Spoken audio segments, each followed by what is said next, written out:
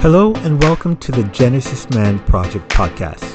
Today we will be continuing with the second part of our interview with author Yahaya Baruwa. I'll be asking him some more questions about his novel, Struggles of a Dreamer. If I were to write a book, it would feel like me writing this book, who, although I grew up in Canada, I was born in Jamaica, it would still very much feel like, there was a guy from Oshawa that was writing this book from North America. When I read your book, it feels like the person who's writing it is African.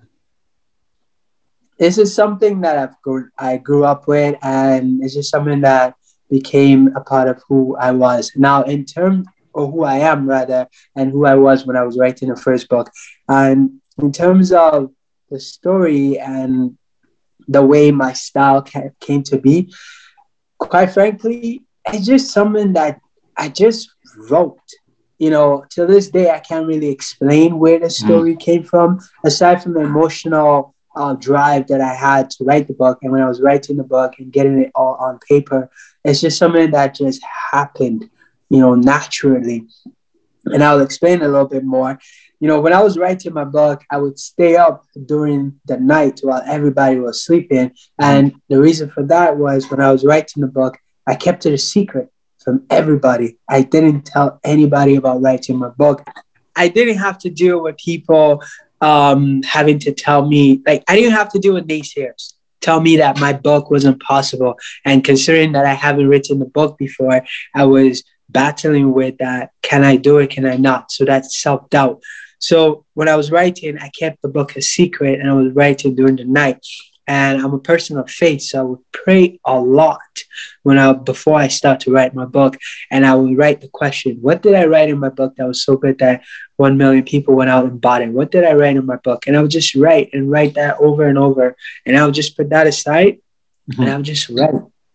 I would just write what came to mind. So in a way, it's like the story that I wrote in the book, in a way, it's like a prayer, an answered prayer, answer to my prayers as I wrote. So, but I would keep in mind what I wanted to write about, and I would just write based on every single experience that I've had, based on every single book that I've read. And you'll see a bit of the style from George S. Clason, the guy who wrote The Richest Man in Babylon, and who is somebody who also inspired in me the idea of story within a story within a story.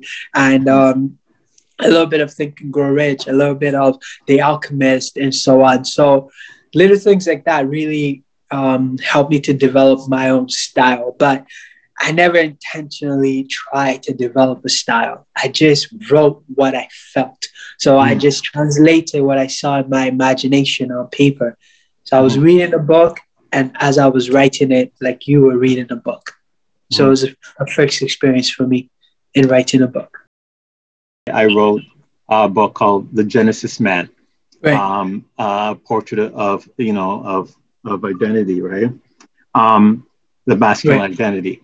And that really was a culmination of a lot of years of some ministry, of my own personal journey, and just kind of something that had been stewing for a very, very long time. That's how that came. Right. And so, with the Genesis Man, which is where this is a platform that I'm going to be sharing this with, it's about building a community of conversation and exploring a biblical portrait of masculine identity, right? And so it kind of tackles men's issues and relationships. And there were many things in the book that kind of resonated or sparked towards discussions that I think I could see myself, or we could see taking place on this platform. And I wanted to talk about one thing specifically. There's a quote that you and I dog-eared the page and I circled the quote. And it's a quote that talks about the differences between mom and a dad. And I'm gonna read what you wrote. Nah. I still think about that, and I'm like, oh my God, I hope my dad doesn't think I'm an evil person for writing this. That is not my intention. Look, I'm gonna read it anyway, okay? Because Okay, go ahead. because it's something that popped out. It says, "Mothers must be God's favorite tradition." That's a quote, he thought. Whereas fathers, even though they are also caring and protect their families from harm, seem evil with their deafening yelling and their unyielding obligation to traditions that no longer have meaning. So Right. my question was, is that something your character feels, or is it something that kind of has some personal resonance to you? It's both.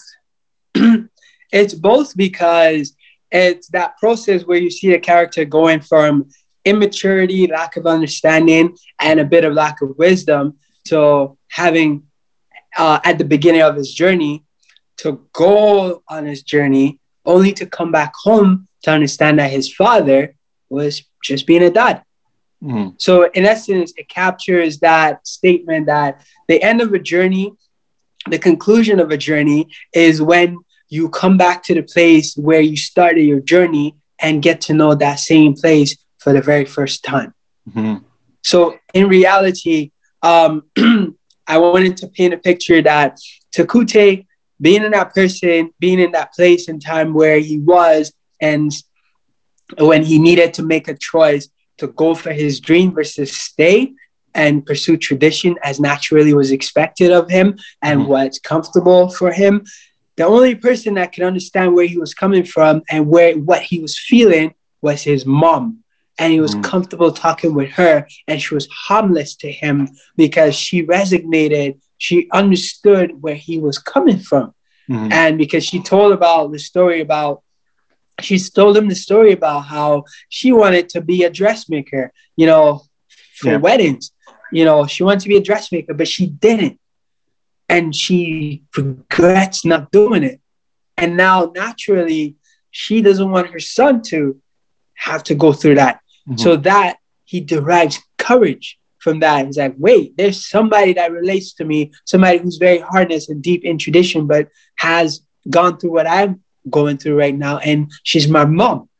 So there's that courage, good versus perceived evil. Because his dad was never evil. The dad was just protecting his son. That's all his dad was doing.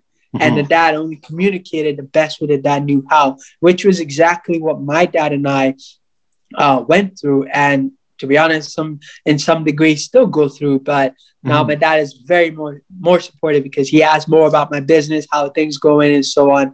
So the kid needed to be able to go through that phase. So that was the person that the character was before he took a chance to go for his dream. So without having gone for his dream, if he had stayed home, he would have continued to see his dad as evil.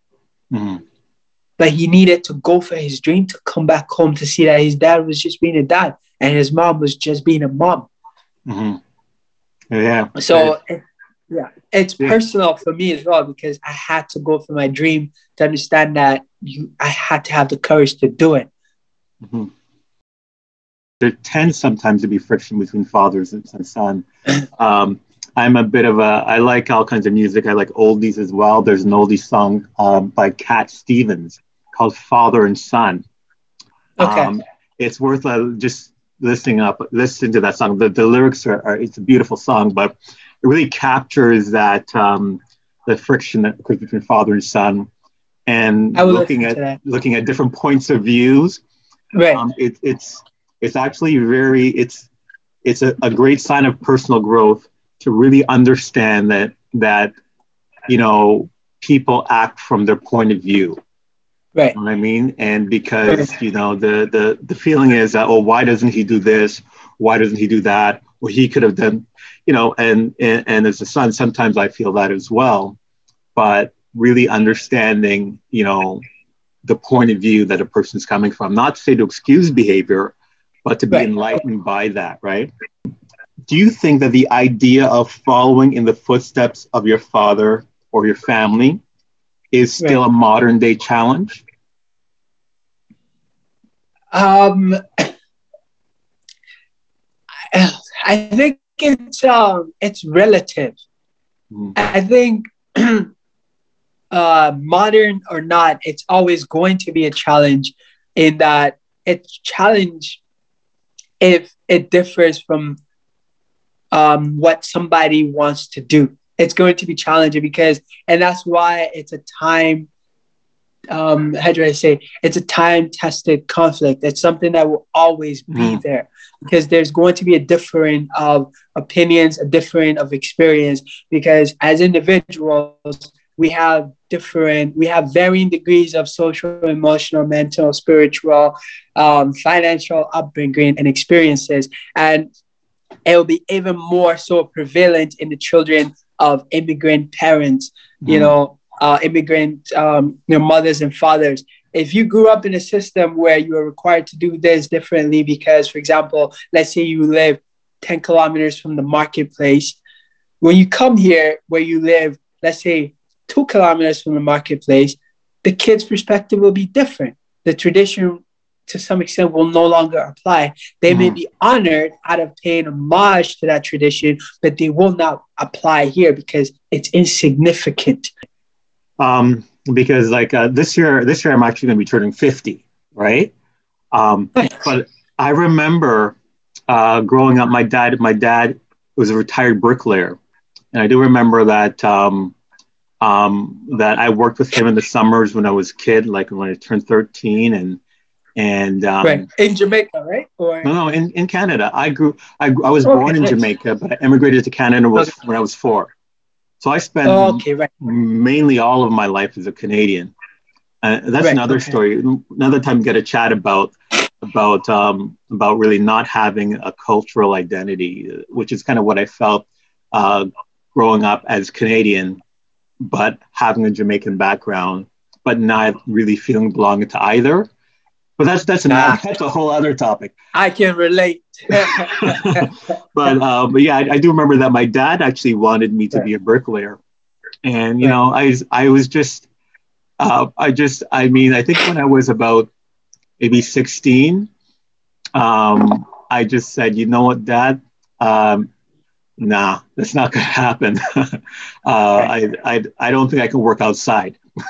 And I went and I got a job at Beaver Lumber, which is kind of like a Home Depot today. And Nice. we never actually ever talked about that, but I know that some fathers have this idea of father and son in terms of working. Right. So Right. that's why I asked that question. Um, but anyway, that's not big. Okay. And thank you for asking that. Nobody has ever asked me that, by the way. Yeah. uh, So, well, I think what we find is we have a lot of people have a lot of things in common, but we just don't right. ever really talk about it. A lot of Okay. things are just kind of there. And I hope that with this Genesis Man platform, we will start to, be inspired to talk about these conversations. I guess my question is that, and I think I already know the answer to this, whether, like, how strongly is this story about you in terms of this idea of relationships and reconciliation between like fathers and sons? Is that something that is personally part of your story as well as the character in your book? Uh, yes, it is. And again, it kind of goes back to what I was saying about having to leave home only to come home to know home for the first time. Mm. When I was writing the book, and as you've noticed in the book itself, there's a lot of anger, resentment towards who I thought my dad was being. And you'll see that in the book itself. The father appeared to be an antagonist towards the son, or the son saw his father as the biggest antagonist. And I think it's something that was a profound experience for me when I was writing the book. It reflected what I had to go through when I was writing the book. Just when I went to conclude the book, I didn't know how I was going to conclude it. I had a seminar with a friend of mine had a personal development seminar, and he it's all about like personal relationships and whatnot, and how it can affect, different parts of your life, your career, your health, and what wellness and so on. And out of that came the realization that my dad really was not against me going for my dream when he said, go to school, don't write a book, as I've heard it at the time, which isn't what he said.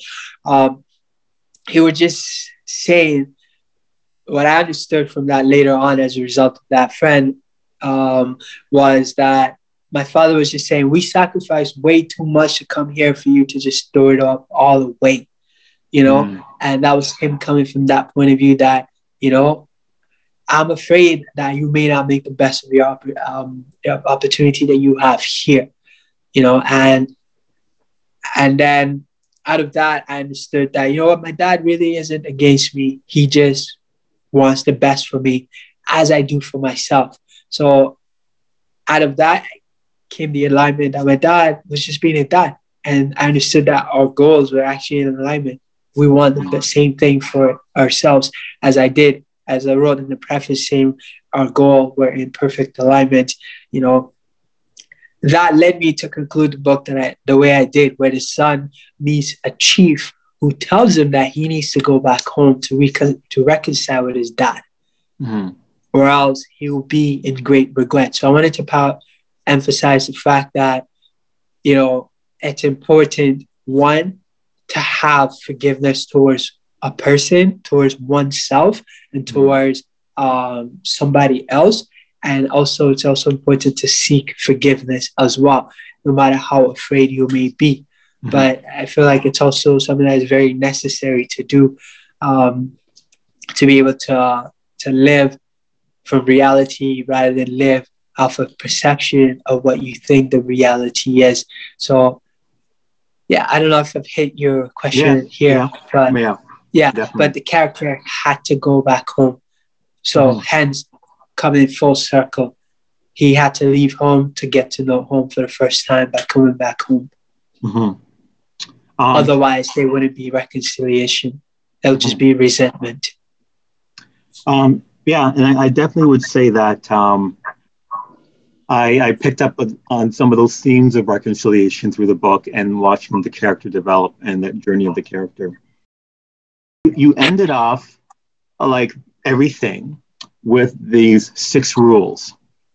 Right. So you talked about you went through the different 6 rules. So it was almost like sitting down. It almost seemed a lot like the book of Proverbs in a sense. There's that feeling to this, to these ways and these wisdom principles to live by. You call them the 6 rules. Right. And they're very interesting. And I'm wondering, where do those 6 rules come from? Was it something that's like kind of passed down? Is it like a Proverbs type of a thing? Is it a cultural type of a thing? Where did you get these 6 rules? They came from personal experience, but also I came from learning a lot. And I guess you could also say they were a foreshadowing of some of the things that I would really come to know very, very deeply as I set out on my journey as a novelist. So there's a gentleman, Maxim Withers, who is a 4-time squash champion, and he's also a mentor of my brothers and I, and he really helps us to develop the mental fortitude in the way of being an entrepreneur. Like, for example, understanding principles of success and how to internalize it into your life. And through him, we were able to study Think and Grow Rich, which is one of the top personal development books, of all time. And I got to internalize a lot of these things, just by studying and from also learning and applying different things. For example, having gone door to door to start my power washing business, having tried to start an indoor advertising company and failed because it was not something I was interested in. And so different things, and also having heard and listened to so many successful people speak, it was a lot of those knowledge that were just repeated over and over and over, and you learn by repetition, and it's just something that became a part of who I was. So whenever I go to write, I don't think, I just write. So what came out of me were these things. And when I go to write my book, I usually just list, and I'll show you, for example, I write all of my books longhand, and this is this is a small snippet of my first book. Mm-hmm. And this is, I'll show you very quickly. And this is, for example, my third book.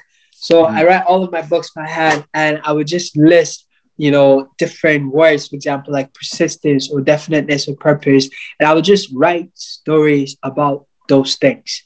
And that will help me to structure my stories, because I don't work with backbones and so on. But then all of these things, they came together in a way that they came together because I was drawing from the experiences that I've learned and what I was going through as a person.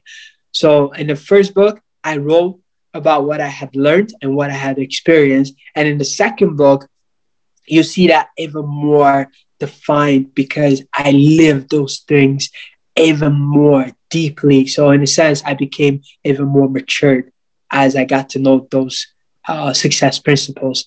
So I learned from experience, and I learned from people's experience. And that's how I came about to share those wisdom.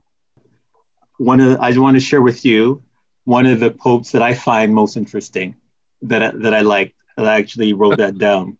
And it said that generous is a tongue of lifelong experience, for it loves to wag. So generous is a tongue of lifelong experience, for it loves to wag. And that kind of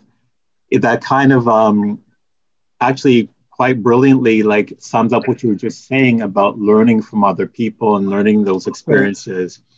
And by learning from those experiences of other people, you have something to share with someone else within your own experience, right? Right. It's like, how they say, tell me where I'm going to die so I don't go there. Wow, yeah. Right. And that's the thing, I found that a lot of people, who are very successful or are learning or wise people, and I say people who are very successful, I don't mean people who are, necessarily just financially successful. People who are successful raising a family, people who are successful in the marriages. Success is different. It has many different variations, but I find that people who have experienced things are always willing to share. They will speak for hours without realizing it. And that's what I mean by the beauty of experience. And that's what I wanted to capture throughout the book in itself. Again, to add to the question you asked me earlier, story within a story. Life is a life within a life within a life. You meet different people, whether verbally or non-verbally, they tell you a story, whether it lasts a millisecond, let's say they cut you off in traffic, that's a story. That's a lesson. Or whether they have tea with you and share with you and share with you experience about what they wish they didn't do, or what they wish they did, or what they did do. But it's just something that I find really fascinating. And that's why I and my fiance, we love to talk to older individuals, because they have the best stories. This is the last thing, and then we're probably almost out of time here. But perhaps the most important question. Are you ready for it? Okay. I'm nervous. I'm kidding. Marvel or DC?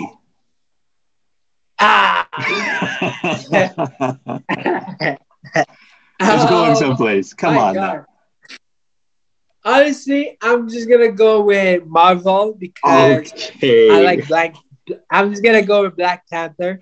That is my last question. Let me stop you. That is my last question. The last question is Black Panther an African hero to the level that he is in North America? I don't know. Honestly, I'm gonna be honest. I like Black Panther because of Chadwick Boseman. He's my favorite actor, honestly. Yeah. Quite frankly, I like him because of the person that he is and principles that he lives by. He won't take a role that isn't for him, that doesn't meet his principles. And that's the kind of person I want to be in life. To live by my principle, even if I lose $10 million. I'm okay with that. And, but I would say that I think it's something that captures everybody, like not just Africans, to be honest. And funny enough, I actually watched Black Panther in theaters in Nigeria.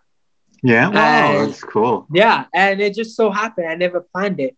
I watched it in Nigeria, in Kano State, in northern Nigeria. And I feel like the enthusiasm is the same everywhere. You know, it's just not, you know, a story that resonates with just people of African descent, but it's something that resonates with everybody. The story of the underdog who rises to become who they are. But the underdog is just, they are great in themselves. They need no comparison to anybody else. It's like Wakanda. They have the technology. They didn't need to get it from outside, but also they didn't want to share it either because they didn't need to. So it's something that we can all relate to, that the desire to be fully self-fulfilled, but also interact with everybody else. So it's like there's that struggle to want to share the technology, but also just keep it to yourself. I mean, just the option of choice. And I think that's the most powerful part of it. But I like the story because of the character that played it, quite frankly, because he's the kind of person that I want to be, quite frankly. And I respect him for the man that he is. He didn't do it for the money. He did it because of the principles. Yahaya, it has been amazing having this conversation with you. Thank you. Thank you very much for having me. No problem. I am going to go back and go review it, check out the audio. I don't know if we might have to do this all over again. I don't know. That's fine with me. Let's do it. I would love to